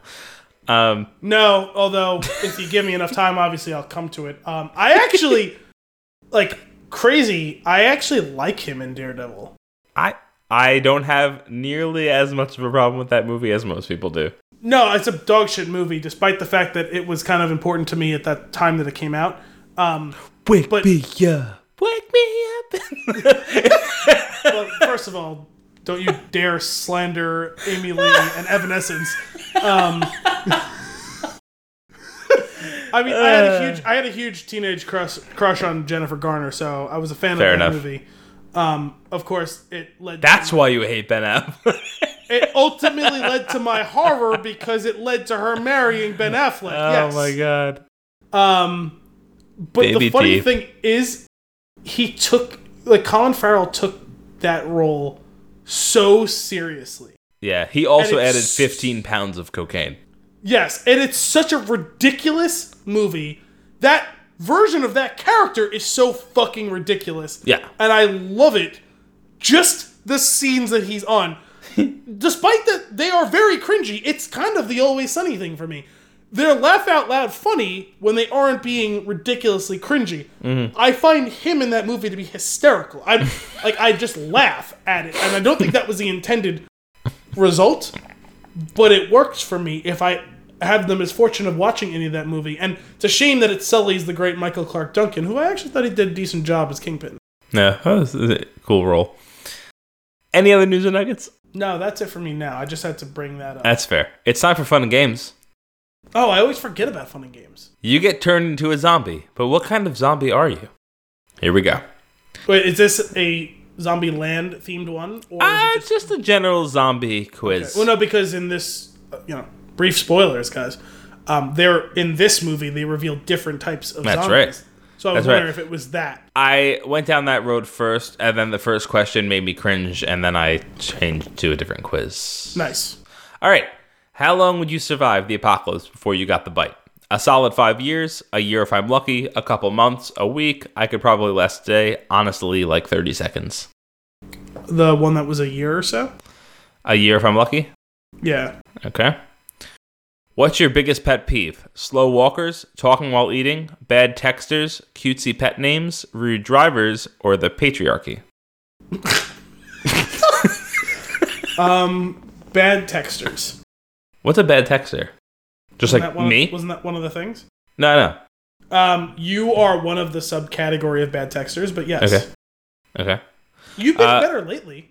You know what it is? I got an Apple Watch, and my wrist now vibrates. Turns out, I just don't feel my phone.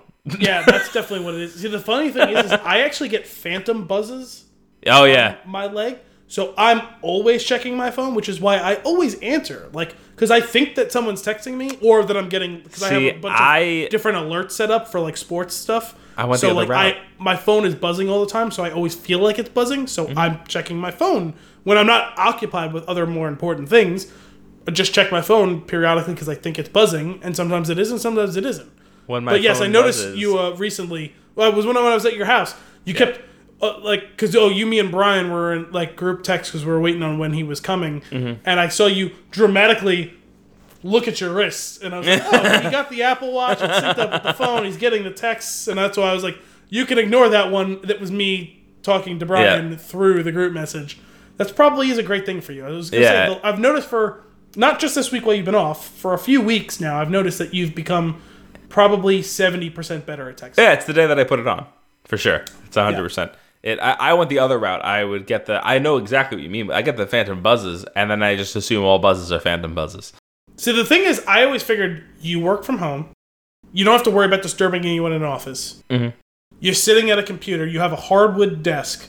Yeah. I would just assume that you put the phone on the desk. Because that's what I do when I'm working at home. I put my computer on the hardwood table. I put the phone next to the computer. Uh-huh. It buzzes on the wood. And so I hear the text. Yeah. So I just assumed that's what you did. And then I was just like, does he silence it? Because some people do that when they need to not be distracted. No, blessing and a curse. If I'm in the zone, I don't even notice it. See, my phones, and maybe it's just specifically a Galaxy thing, have always buzzed very aggressively, so it's hard to miss. That's fair. All right, back to the quiz. Who would be in your zombie crew? My studly zombie lover? A ragtag team of misfits? My family? My dog?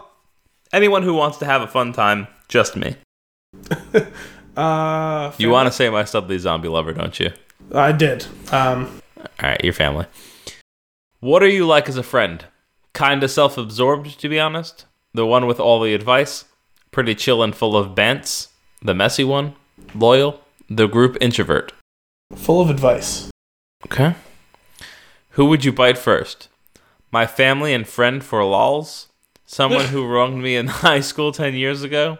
Whoever I see first? The morally corrupt? Celebs? Or hot boys? Wow. I'm going to go with celebs. Okay. What would be your greeting of choice for humans you encounter? Ah! Plup, plup, plup, plup, plup. Eep!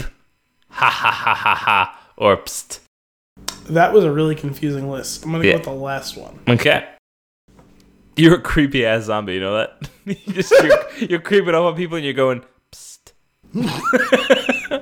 Nom, nom, nom. Which body part would you prey on? Eyes, brain, legs, heart, hair, and then there's just an emoji of boobs. This is a weird quiz, man. I guess I'd go with legs. Okay. Where will you live out your zombie days? Squatting in the city, a beautiful remote beach, among the remains of my childhood home, watching DVDs in some rich person's bunker, a spooky forest, a graveyard. Duh. A beach. Okay. I think you know me well enough to know that's the answer. Who would you want as a leader? Robot Beyonce? Me, of course. There will be no hierarchy in the new world. A democratically elected candidate. Whoever is psychically strongest.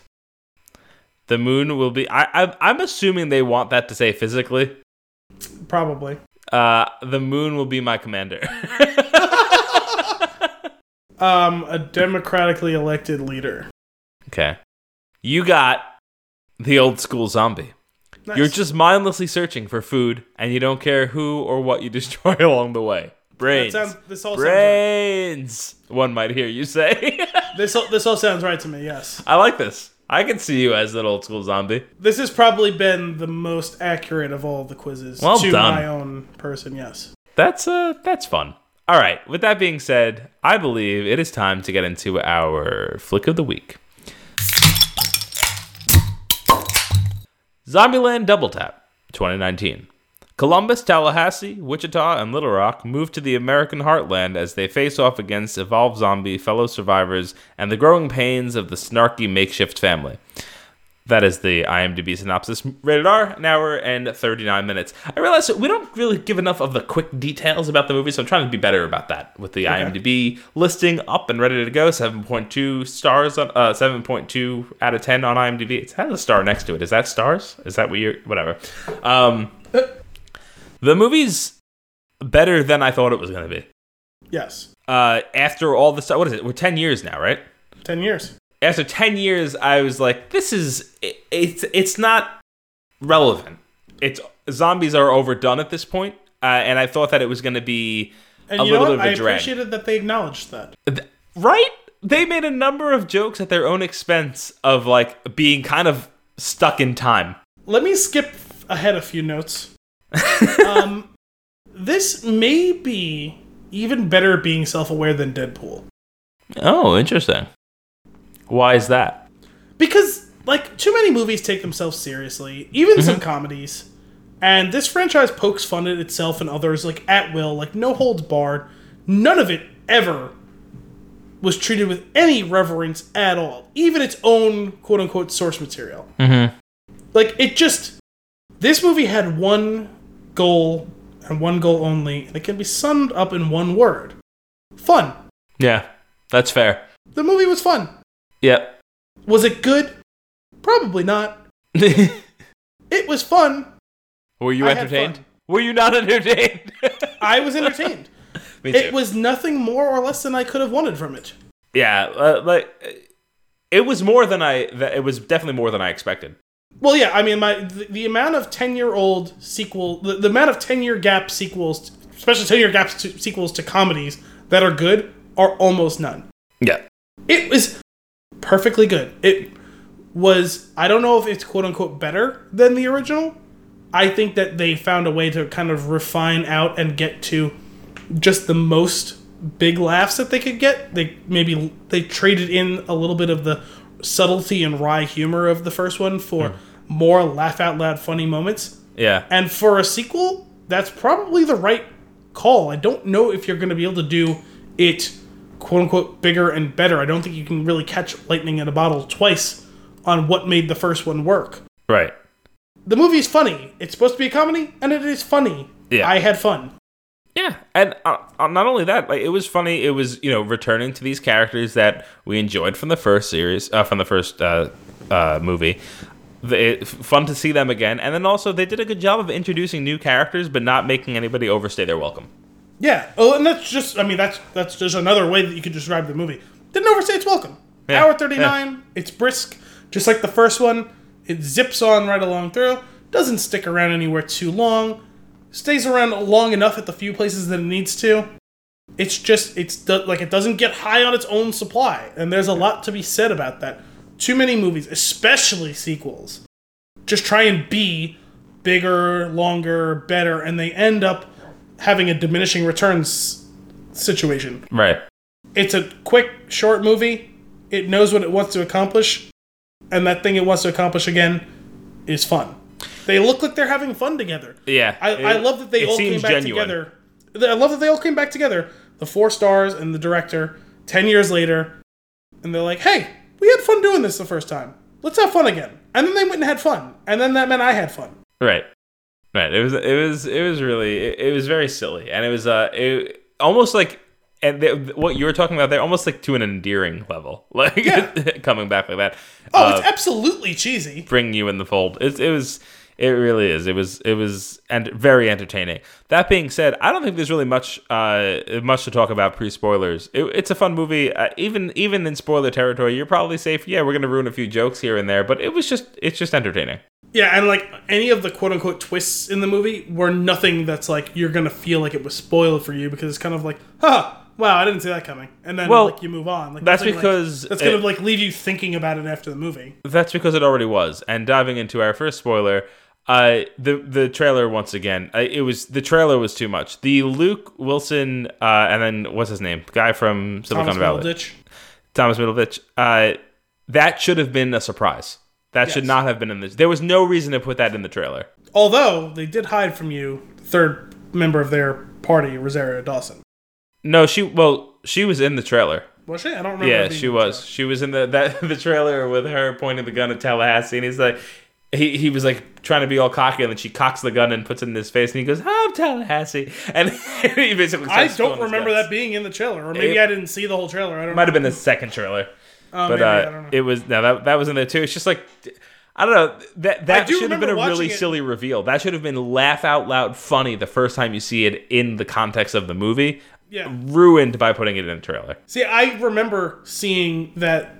Thomas Middleditch and Luke Wilson are being like, why would you spoil that? Right. Like, I don't remember her being in the trailer. I don't. It's weird. Yeah. But it really is. That was a funny concept, and the exchange of Jesse Eisenberg and Emma Stone.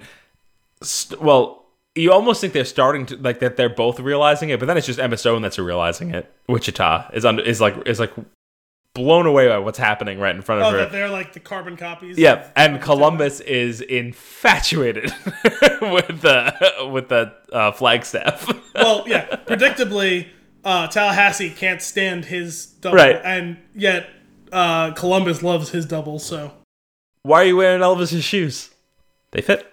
It really is simple as that. I mean, if you're looking for anything deeper than that in this movie, you're not going to get it. And if you're looking for that in this movie, why are you watching this movie? You know what's funny? I like how the way it opens up, getting into the White House, them kind of settling down, and like the family kind of getting settled, and that coming full circle by the end of the movie. That was actually decent storytelling for what it was. Yeah. It was really sweet, and there were a lot of laughs to be had getting reintroduced to the characters. Even just the opening sequence was really great. With the slow-mo of them killing everyone on the White House lawn. Yep. And like showing some new inventive ways how they've now 10 years together and they've figured out how to really efficiently and you know what? To just have some fun. There's nothing Tallahassee loves more than just going and spectacularly killing some zombies out in an open field. Yep. And he just doing the I like that they stuck with the zombie kill of the year thing. Mm-hmm. The real tongue-in-cheek. Oh my god, the one in Italy?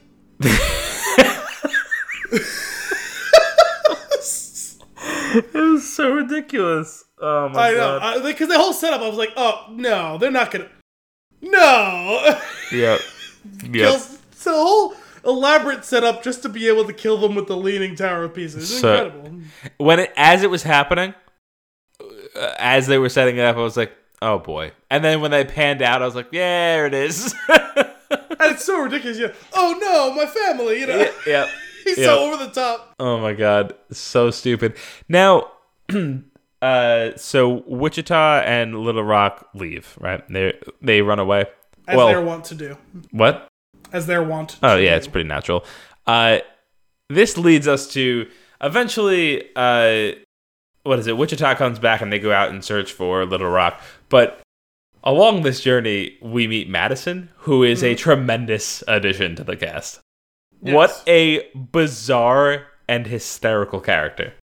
The funny thing is, this is like a really old, like stereotypical like move, is to add like that type of cliched, like tired, like ditzy blonde character. But they did it in such like a wink nod like type of way that made it like feel like new and fun again, because it's like you never 100% sure if it's an act or not, right? Which is totally like a compliment to Zoe Dutch. Like, Yeah. I don't know if it's Dutch or Deutsch to pronounce her last name. You can never tell if she's putting on the act as the character or if it's her playing the character with a wink the whole time. You know Right. what I mean? There are 3 instances where this character is used to tremendous effect. The first is when you're initially introduced to her and she is insufferable. The second is when she clearly is having an allergic reaction to what she just ate and they think she's turning into a zombie. Really well done. And then the third, and probably my favorite, is when she gets sarcastic and then double checks with Columbus to make sure that she was actually being sarcastic. Yes. Oh yeah, because there was a joke earlier on about her not getting sarcasm, Yep. right? Yep. And then she does it. Also, I honestly just cracked me up because of just how earnest it was when she's trying to fuck Columbus, and he's like, "No, I can't do it." She's like, "Listen, I haven't had sex in however long. I swear to God, if you don't do this, I'm gonna go find the old man." I'm gonna suck it up and go to the old guy. Just playing into Tallahassee's age was those jokes were, they were cheap and easy, but they were funny and they landed. And I think it had a lot to do with the delivery. So many of them are cheap and easy, but sometimes the simple, easy thing is the right thing to do, and if you do it while properly executed, if it's not sloppy, if it's a tight execution, then that works. Like Rule 34, enjoy the little things. Great execution.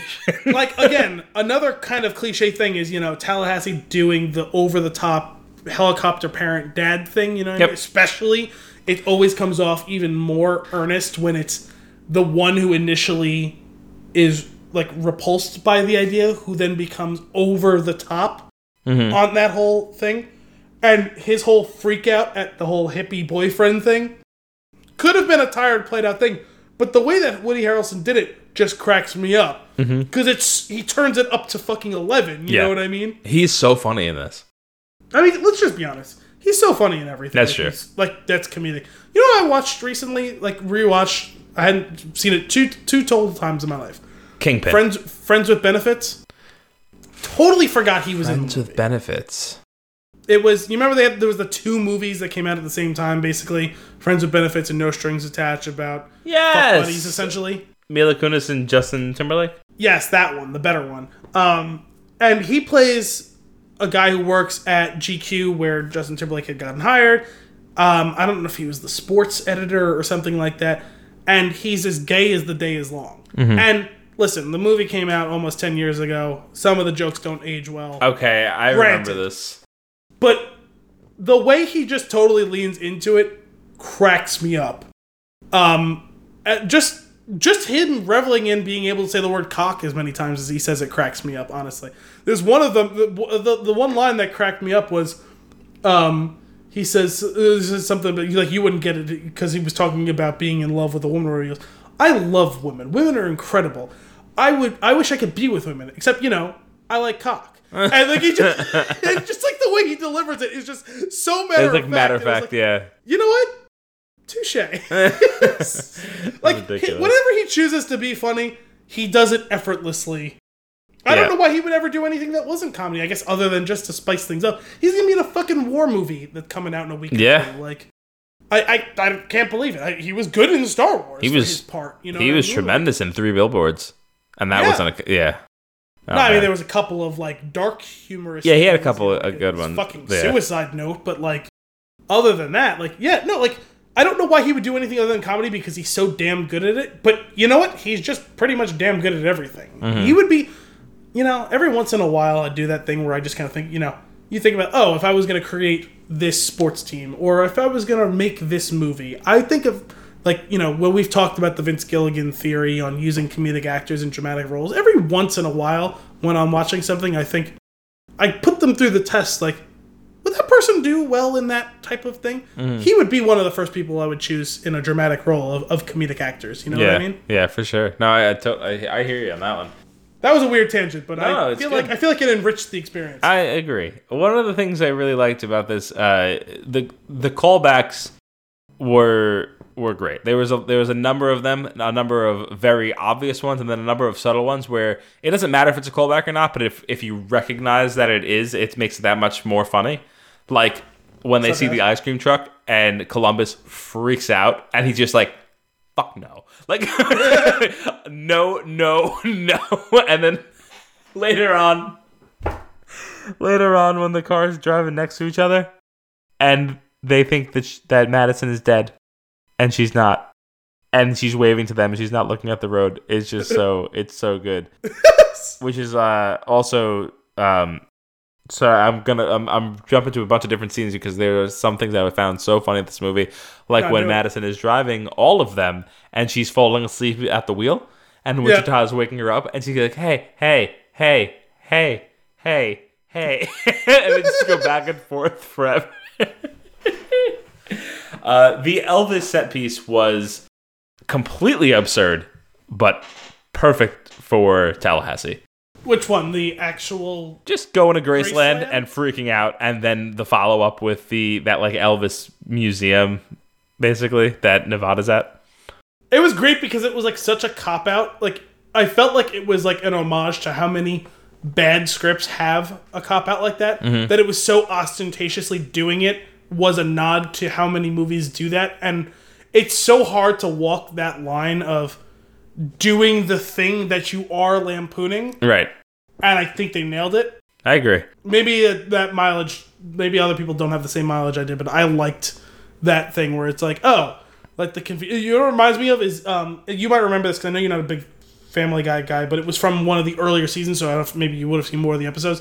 The one where they did the 2-part episode where Stewie kills Lois, and then Lois comes back from the dead to ultimately kill Stewie, and it'll end up being a simulation. Yep. And Stewie's talking about all the things because he becomes like basically like president of the world or whatever. He talks about all the things he hates, and one of the things he hated was in, I forget which movie it was, where it was something to do with outer space, and they built this special rocket that could go to space and do the thing they wanted to do, and then someone blows it up, and then someone else on the other side of the world conveniently had made the exact same rocket to do the exact same thing. And he's like, no, you don't get to do that. It's bullshit. This is that thing that they're making fun of, essentially, by doing the thing, and it can fall flat so easily. I think that they nailed it. Yeah, I agree. They really did. I love the love that Tallahassee has for the Beast, and then just everything that goes wrong with it, and leading him into the minivan just over and over again. It's almost like they're just, like the movie is playing a sick joke on the character that he's become, and I can't believe I'm saying it's the goddamn minivan. Can you? And then when he gives him the keys. He gives Tallahassee gives Columbus the keys. I can't do it again. And he kicks the mirror, and this time of all the times that he kicked the mirror, this time it breaks. And Wichita's like, what the hell? And she's like, you happy? And he goes, kind of. Yeah, because he did it like 3 times, right? Yeah, and it just folds in. But this time it broke. It's beautiful. It's so well done. Also, after all of that, him getting so excited to jump in the monster truck and then immediately tipping it over. Yeah, that was sad. Bringing the monster truck back when they're in Babylon, what was it, Babylonia? I forget. Sorry, I saw the movie a couple weeks ago. Whatever it was. I think it was Babylon. But bringing the monster truck back in there, and like, because it was like, how are they, like, what are they going to do now? Because part of me actually thought, like, are they gonna go the full? Are they gonna kill them all? Like, is that just? They couldn't yeah, it would be too much. Like, it would, even if they're not playing. Although, you know what, I do like the idea of them continuing to make these once every 10 years. Like, just make it a thing that as long as they're all physically able, that would be. We're not getting a sequel in 2 or 3 years. If you guys can all reconvene in 10 years, do it again. Keep doing that until, like, Woody Harrelson's 85 years old, and then finally kill him off. You know what I mean? Like, right. Yeah, that would be pretty solid. Bringing I like that the monster truck was simply there in that scene so that they could do this one bit at the end. That was the only reason the monster truck exists, and it was 100%. It was worth it because having them all in there, and then Columbus freaking out that he's gonna throw up while they're in. Just crack the window. Just crack the window a little bit, and then eventually it tipping over. Now the other thing, again, set up early on. Just for a payoff way later in the movie. What was it? The Great Bull Run? What was it? What Indian family was it? that he mentioned? Oh yeah, it was was it like the Lakota or like the Sioux like Indians or whatever? Yeah, like, that had like the Buffalo Run or whatever. Yeah.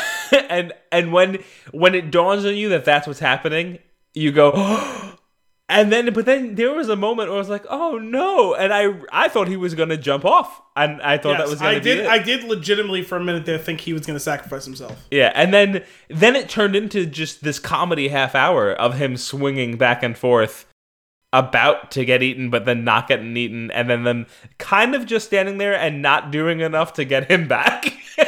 Yes. Like they weren't... It's one of those, so how do we do this right now? While he doesn't have the time for you guys to like logic it out.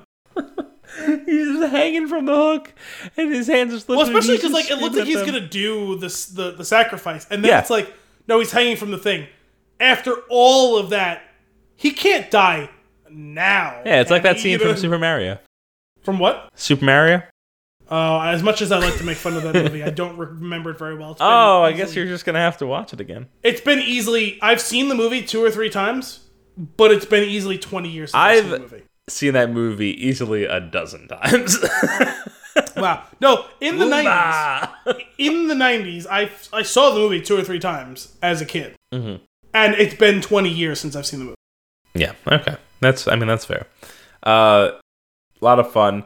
What about that ridiculous character in Babylon that it constantly brings up orgies? The orgies? Guys, no orgies. And then continually is pushing for the orgies. He is casted as Civil War bearded guy. Was that his name? That's his casted name. Oh, nice. I had no idea. Which is fantastic. Well, the thing is, I kept waiting for the hippie guy to be, like, nefarious. And ultimately, he wasn't. He was just kind of, like, an innocent ne'er-do-well. But, like, I kept waiting for the turn where it was going to turn out like he... Like, I assumed it was going to turn into, like, a dark... Oh, yeah. 100%. Human trafficking thing or something Definitely. like that. I was with you. And no, he's just a fucking idiot. Yeah. Which somehow makes it worse. Yeah, well, 100%, but it also played for a couple of decent laughs. Like when I forget what the song was. I know it was like a famous classic rock song that he's singing, and he acts like he wrote it himself, and I'm like, but like also totally believable because like she was like 12 when. Oh, wait, you mean Berkeley? Ended. Yes. Oh, okay. I don't remember what the song he was singing to her. One of them was a Bob Dylan song early on. Then he was when he was pretending that he was working on something. It was Freebird. Yes. she recognized the Bob Dylan one at the end, right? She's duh, everyone knows Bob Dylan or whatever. Right. But, like, also totally believable she wouldn't know because she was, like, 12 when the world ended. Like, so ridiculous. Also, even though, again, kind of a cliche, I enjoyed Madison inventing Uber. Yeah. And how they all were like, no, that would never work. You know, and it was funny because for me, I was like, yeah, no, like, the world had already ended or whatever. But, like, thinking back, oh, shit, no.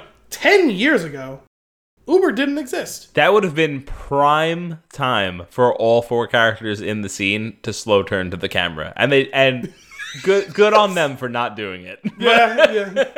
But if they did, it would have still been funny.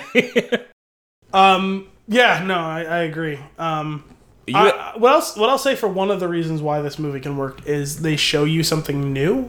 They show you a couple of things new. The new zombies. Even if the idea for the quote-unquote new to the series isn't new, like, in movie-dom itself. Yeah. Like, it's smart to push to having evolution of different types of zombies. Mm-hmm. That's not a new thing, but it was new to this series. It's level 2 of this video game.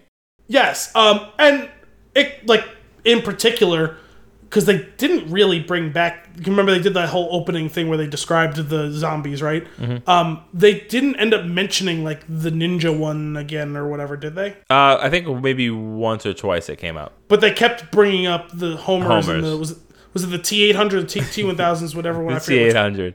The T-800s. The 2 of them, they've referenced a few times and made for it... Like, they kept it fresh because there was either, by turns, the comedic ones around the Homers or the giving you actual stress and like added levels of actual tension with the T-800s. Mm-hmm. He's just a Homer, it's fine, you know. Yeah, like he's chasing a butterfly. Yeah. And like don't waste the bullets.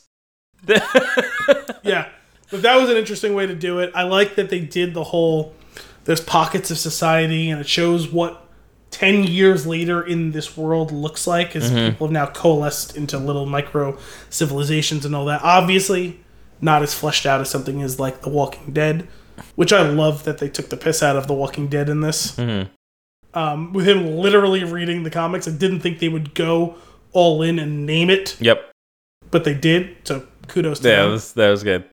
But still, getting to be able to see like this whole like the idea of like a pacifist colony in the zombie apocalypse ended up being, I think, kind of a funny little gag. The whole idea of everyone has to turn into weapons, and again, I thought that was going to be nefarious. And nope, they're just idiots. 100%. They are just so idiots. much. So did Tallahassee. He thought it was too. He's like, okay, but seriously, where are the guns?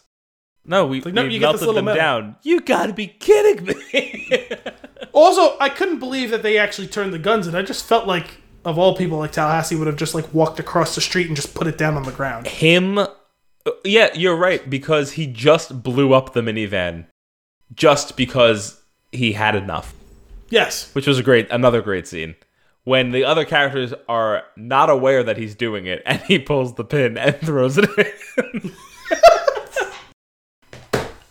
Oh man, this movie has me cracking up a lot. Just the look they give him when he does it. And he's like, what? I can't do it again. Can we go back for a minute to the like Flagstaff and Albuquerque? Sure. The whole thing. I love that it's commandments instead of rules. Yes. And they even gave it like the biblical text. Yep. Tremendous. They used Roman numerals for the actual numbers. Yep, used the Roman numerals and all of that. It reminded me of like History of the World. Just their whole thing, even though we only got them for a few minutes. Not just that each of them mirrored the characters, but they mirrored like a more wholesome version of the relationship that somehow, even though both of them were bigger dicks, they had a much actual closer relationship with each other. Like they genuinely love each other. Right. When Flagstaff comes in wearing Albuquerque's hat. Yeah. It's beautiful. And then, after all of that, for how close and lovey-dovey they look in real life, when it turns out both of them have been bitten, they both immediately throw each other under the bus in a way that you can't actually see Columbus and Tallahassee doing, even though they have a much more antagonistic relationship. That actually ended up being clever writing for what on the surface was kind of a tried and true thing. And that whole sequence of them fighting with them. It was tremendously choreographed. Like, yeah, it was really sliding, well done. Don't swing. Swing. Really well done. The most well choreographed, like nothing in either of these movies was like that whole sequence. They went all out, and I loved it. And you know, Nevada and Wichita are there trying to help as best they can, but they getting caught up in it's like the which one do I shoot thing, but instead of which one do I shoot, it's oh my god, I'm gonna actually shoot the person I don't want to shoot thing, and it's like just get that exasperated, just kind of let them sort it out thing. Yeah. Oh man, that whole sequence was really, really well done, and it cracked me up. It is very entertaining. It was very like, it was like almost slapstick. Like it was just like really funny to watch. It was almost like a cartoon, like as it was happening. It was very fun. Man, I just the characters are just so goofy together, and like they're so it's kind of heartwarming. I don't know why, why it works so well. Like, I mean, the actors must have all had chemistry on set. Like, yeah, I feel like that's very clear. That was the one thing I was afraid of this sort of movie. And admittedly, after 10 years, it would be hard to believe that even their contracts would be able to leverage them to come back if they didn't want to. Mm-hmm. So, conversely, I'd have to assume that means they genuinely really wanted to. And Ruben Fleischer, too, the one who directed the movie. Like, the five of them really wanting to work together again. Right. Because like within a year or two, like there was supposed to be a sequel. Remember, there was the failed attempt at getting a show off the ground. Yep. Continuing this, it never happened. But after 10 years, I just genuinely assumed it was never going to happen. And then once they said it was going to happen, I was afraid it was going to go the route of Anchorman and Anchorman 2. You know what I mean? Yeah. But admittedly, I still think that Adam McKay and all of them with Anchorman still genuinely enjoyed working with each other, but just to see them all together, they are very obviously having fun riffing on each other, you know what I mean? Like, it's tough to tell what was 100% scripted or what they let them play with, but you know that they let them play around with a little bit of improv. Yeah, for sure. Although I mean, I guess for plot reasons, like they maybe had to do it or whatever, but it was a little weird that Abigail Breslin kind of gets banished from the other three for most of the movie. Yeah, it was the only bit of real story though. So I guess so. It's weird. It's very Hangover, very Doug. Yeah, only being in 2 minutes of the movie. Yeah, and I guess she got more screen time than what's his name gets in The Hangover. But still, like, it's weird that like the 2 or 4 of them at a time is the best of it, where they can riff off of each other and their like quirky relationship. To have her physically removed from all that ultimately meant her material is much weaker because she doesn't get the benefit of working off of the other 3 of them. Right. Oh, that's a good point. I didn't think about that. Yeah, there's something missing there, and it is probably just the absence of the rest of the team. Any other notes before we go into post-credits? Well, we're going to have to do the post-credits. No, I guess not really. I think that's probably about it for the main movie, unless something sparked by us doing post-credit stuff. I was thinking the whole movie, I was like, are they going to introduce somebody? First off, I Almost Murray'd You was an incredible joke. Oh, yes. I don't know what you're talking about. Oh, Bill? What's Bill Murray? Never heard of him, didn't he? And actually, you know what? And Rosario Dawson is great as always. Yeah. And totally underused in this. I mean, I'm glad they brought her back at the end, but like, you know what I mean? Like, why wouldn't she just join up with them for the whole final act of the movie? Right. I'm assuming it's schedule related, but whatever. But yeah, she all of a sudden she just turns on a dime. And it's just like 100% dead earnest. Like, oh no, I'm gonna kill whoever the fuck kills me. Jesus Christ, that was totally believable. Like, I feel like Rosario Dawson was personally wronged by the death of Bill Murray. Right. So them doing that, I was like, oh, like, are they gonna do another cameo, some cool character that we have no idea is gonna be in the movie, or were we gonna find out somehow that Bill Murray survived, or he just comes back as a zombie or something silly? Bringing him post credits as the zombie outbreak is happening is hysterical. Like, the concept is just, because it was just like, you know what we're gonna do? Let's bring you back and let's just have fun. Let's do a bunch of Garfield jokes at your expense. Right. When they were all asking him to do the hairball, something in the first one too, right? Didn't they do that? Didn't they crack Garfield jokes in the first one? They might have. I don't really remember.